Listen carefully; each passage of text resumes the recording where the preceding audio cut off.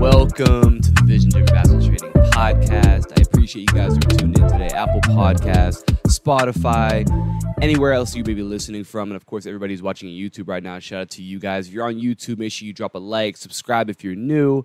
And if you're Apple Podcasts, do me a favor, leave a review. Anytime I get new reviews, I read them at the beginning of the show. So I have two new ones today. First one says, great stuff. Yo, what's up? Been watching for a minute now. Great videos. Keep it up. I appreciate that. And then second one we have today. Podcast is great. I've just listened to a couple of the episodes, and I can already tell improvement just in the couple weeks I've played ball. So, again, I really appreciate the reviews, and I love hearing that you guys are getting value from what I'm talking about, from whether it's the podcast, the videos, the messages that I get on Instagram, whatever. I really do appreciate all of that stuff. So if you are on Apple Podcasts, drop a review for me if you've not already. And like I said, YouTube, drop a like, subscribe if you are new as well. Today, I want to talk about 3 mindset shifts to make when it comes to your actual training. And I think this is going to apply to more than just training, but specifically when you're in your workouts, 3 ways that you can get more value out of them just by changing the way that you approach it from a mental or from a focus standpoint right here. And I think a lot of these are stuff that's not really talked about, but I think can make a really big impact. And there's a lot of research behind some of this stuff as well that I think it's important that players have an understanding of that as well. And I'm also going to definitely make some points to trainers, coaches as well, because I think that you can go a long way in facilitating these things as well. So we'll hop into it. The first thing, and it's really, really elementary, really basic, but I think it makes a big difference, and there's actually a lot of research behind it too, and that is the impact that smiling and laughing has on you from a performance standpoint. I think most people have heard the concept that smiling, literally just sitting there and smiling, makes you feel better.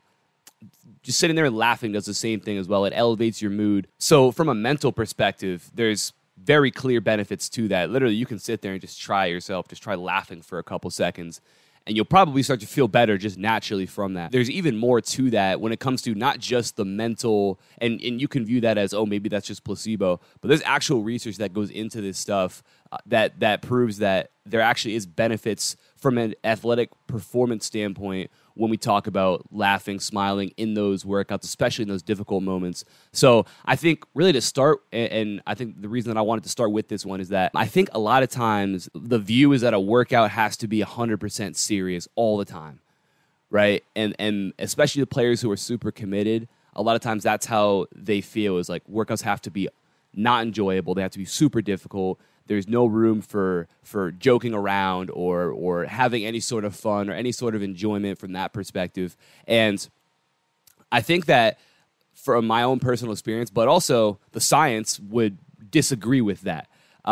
There's actually a lot of benefits when it comes to laughter during workouts. So the first benefit of laughter is that it increases your pain and fatigue threshold. So there was a study done by Oxford University where they compared the pain thresholds between a group that watched funny shows and movies and a group that watched documentaries, and they found that there was an increase in the pain threshold of the group watching the funny shows in comparison to the group that was watching the more serious documentaries. So that was one thing that they found. Laughter can increase your body's endorphin level, which makes you less susceptible to the pain and fatigue that come along with the workout and can allow you to push through a little bit more than you may be able to without it. And there's so many other benefits to laughter. It's great for your cardiovascular health. It can improve blood flow, it can lower blood pressure as well, and it can help reduce stress and inflammation.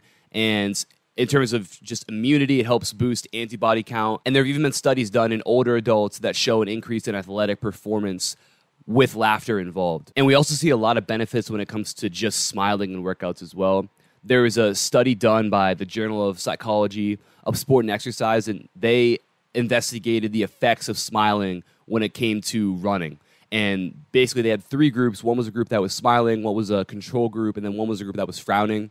And they looked at how that affected the running economy, so basically how well they can use oxygen, how much oxygen do they need, the perceived effort that they were giving, and then just kind of the effective emotional state of them as well. And they found that the smiling group had the most improved running economy as compared to that control group and to the frowning group as well, meaning that those runners with better running economy use less oxygen and therefore are more efficient as runners. The perceived effort was higher with the frowning group in comparison to the smiling group or the control group. Using smiling periodically almost as an intentional cue can be a really good way to affect the state that you're in and potentially increase your performance level as well. So there's proven benefits to smiling, laughing, especially in the context of athletic performance, and there's literal changes that it makes to your body when you have that elevated state when it comes to smiling and laughing. So when we think about ways to do this from a player's perspective, I think the first thing is working out with other people or with your friends, because generally that's going to lead to opportunities for that. Or if you're by yourself, just listening to something that makes you laugh or something that's funny. I think another great way to approach it is just not taking yourself so seriously, being okay with laughing at yourself, understanding the fact that you're not perfect and everything's going to be perfect, and just not being so serious about everything. I think we also can talk about this from a trainer perspective, and it's creating the environment that allows for this. Again, not thinking that if I'm going to have a workout, it has to be completely serious the whole entire time, no laughing, no joking, none of that at all, because we're not going to be productive if we're not serious the entire time. I think, again, when you actually look at what the science says, there can be legitimate benefits to taking a little bit of time and just talking, just joking around, laughing about something. Even if it means, again, you have a couple minutes here and there where it's not completely focused on basketball, if that helps to elevate your athletes the rest of your workout, then it's probably going to be something that's going to be beneficial for you to at least mix in. And again, I think it starts with the environment and creating a space where that's okay. And we can have a good time. We can laugh. We can joke around. And when you look at it from that perspective, where you don't look at having a good time competing with being able to focus, and you're able to kind of merge the two, then I think that's where you're going to get the best results when it comes to the actual performance of your athletes in those workouts. So I think from a trainer-coach perspective, it's understanding that, like, actually enjoying yourself, like having your players smiling, laughing more in your workouts is actually a good thing, and that's something that you should strive to do, even if that means that you're having a conversation that isn't directly related to basketball, right? In all my workouts, we spend so much time talking about stuff that's not even related to basketball, joking about stuff that's not related at all to basketball. And when you understand the effects of that, not just mentally, but literally from a physical perspective, the benefits of all that, then you'll see that is not only worth your time, but is going to be the best thing when it comes to actually making sure you're getting the most out of your workouts and creating the best possible environment for your athletes. The second mindset shift that I want to talk about is understanding that feeling bad isn't always a bad thing. The most difficult thing for your brain is the process of learning something new, because your brain is plastic, meaning that it literally can reshape itself. So when you're learning, that is your brain reshaping itself. As you do something over and over and over again, your brain makes new connections, and it changes its shape. It's plastic. So obviously, if you mold anything, and it could be a rock, right? If you need a rock, you're going to have to apply a lot of pressure to that rock to be able to change it. If you have a ball of Play-Doh, you might not have to apply as much pressure to that, but there's still going to be a little bit of pressure you're going to have to apply to that to mold the shape of it. It's the same thing with your brain. There has to be a little bit of pressure applied in order to make those changes, right? And when it comes to learning or improving at something, we're after that neuroplasticity. We're after the ability to actually change your brain, meaning that there's going to have to be pressure applied to that, which is the most difficult thing to do when you're literally reshaping your brain. And when that happens, when you're in that process, a lot of times you're going to feel bad because it's such a taxing thing for your brain. So when learning is the goal, we're after this reshaping of your brain. So understand the fact that feeling bad after a drill, after a workout, where that learning is taking place, doesn't mean that it actually was bad. Chances are it actually was a really, really good thing. If we take two different situations right here. First situation, you're going through a very challenging drill, very challenging workout, and it causes you to miss more, mess up more. Chances are when that drill, that workout's done, you're probably going to feel worse than if you went through a workout that was a lot easier, where you made every shot, and you didn't lose the ball, you didn't mess up very much. You're probably going to feel better after that workout than you would after the first. Does that mean that the second workout was actually better for you when it comes to our goal, which is learning, which is reshaping your brain? Was that workout where you feel better after, was that actually better for you from a learning perspective? No, it wasn't. So you can't just go by, do I feel good after this workout or after this drill, or do I feel bad? If I feel bad, then it means it was bad. If I feel good, then it means it was good. Because if you're just chasing after feeling good after every drill, after every workout, you're not going to put yourself in a place to reshape your brain and be in learning mode as often as you need to be, again, if you want to be the best player that you can possibly be. And again, if that's the goal of our training, we want to be chasing after that challenge and almost chasing after that bad feeling sometimes, where not everything is going to be easy, where you're going to put yourself in a position to miss more shots. That's really how I look at it. Is if there's a drill, and there's differences in this, but if there's a drill that becomes really easy where we're making every shot, I'm going to find a way to make it more difficult. And I'll say this to my players. I'm like, listen, here's the thing. I understand that this probably doesn't feel great right now because you're missing or messing it up, whatever. But the fact is, if you were doing this perfectly right now, I would just make it harder so that you would mess up again. I'm trying to keep you at this level. Even when you get it, I'm going to make it harder again. So there's no escaping that feeling right there. But what that's going to do is it's going to make you better and better and better, and it's going to allow your brain to, again, adapt, change itself, and ultimately that's where the long-term progress happens. That's where it stems from, is that feeling of struggle, of difficulty, of your brain going through the most difficult process it goes through, which is learning.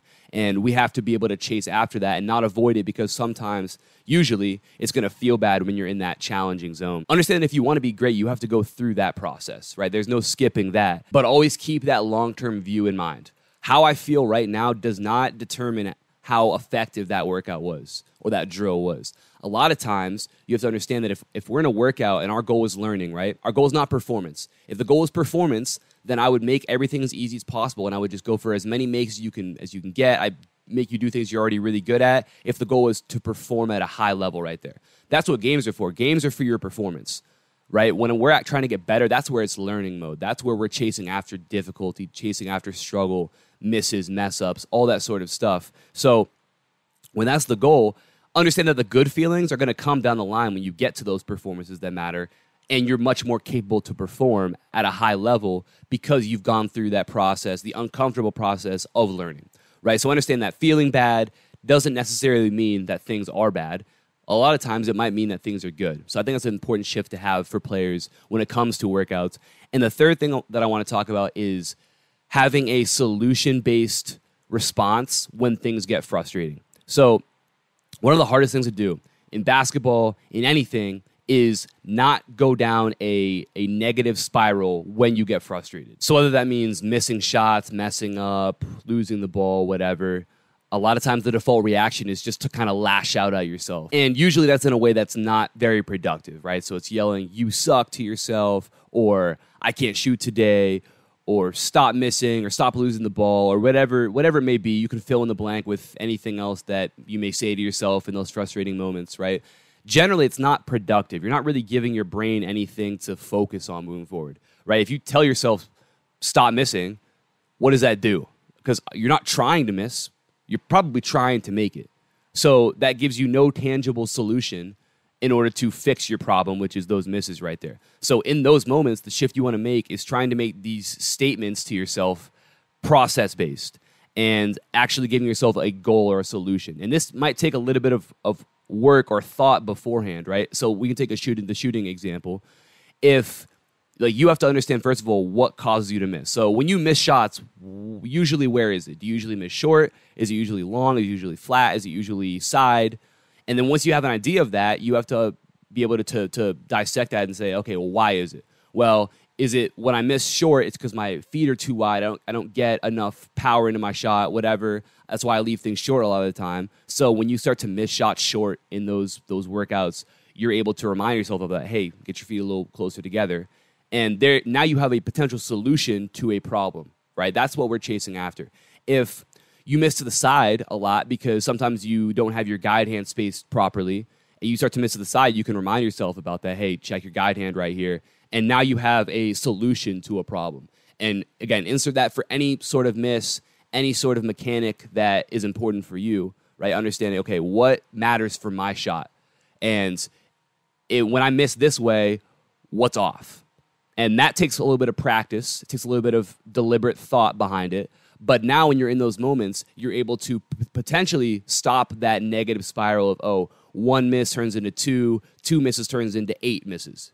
Because I got to miss number 2, and I just started going crazy on myself without giving any solutions, and I didn't fix anything, and it just got worse because now I'm getting super uptight, and the negativity is just getting overwhelming. We don't want to go down that road. So having a process or having a solution for misses, for mess-ups, I think is an important thing for you to do. And again, it gives you something to focus on that's not negative, right? It gives your brain something to move forward towards.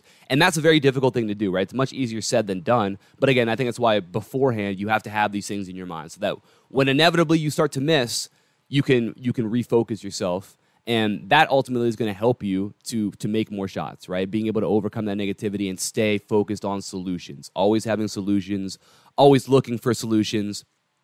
And that's not only going to translate to you performing better in workouts, but that's gonna translate to the game. When you build that habit of being solution-based, that translates to the game as well. So again, you don't have games where you're spiraling out of control because you're super negative. You give yourself those solutions, but you start by building that habit in those workouts right there. So again, 3 mindset shifts right there that I think are really, really important. And I think that first part, smiling, laughing, can tie into both of the second part, or the last 2 parts as well. And I think just generally trying to add these in, trying to make these shifts is going to make everything that you do way more effective, okay? So, again, I appreciate you guys who've listened today. If you guys got any value from this, you guys have any questions, you guys have anything to add to this, you guys have any experience with this stuff, for sure drop a comment, let me know about it. Send me a message on Instagram, whatever. And if you guys have suggestions for episodes, again, leave a comment, send me a message on Instagram. I don't know what else you could do to reach me. Send me an email. I don't know. I get a lot of those. But let me know if you guys have anything for me. My Instagram, if you guys do not follow me on there, @VisionDrivenBasketball. So check that out. If you guys are on YouTube, drop a like, subscribe if you're new. I appreciate all of you guys for listening. I'll talk to you guys soon. Peace.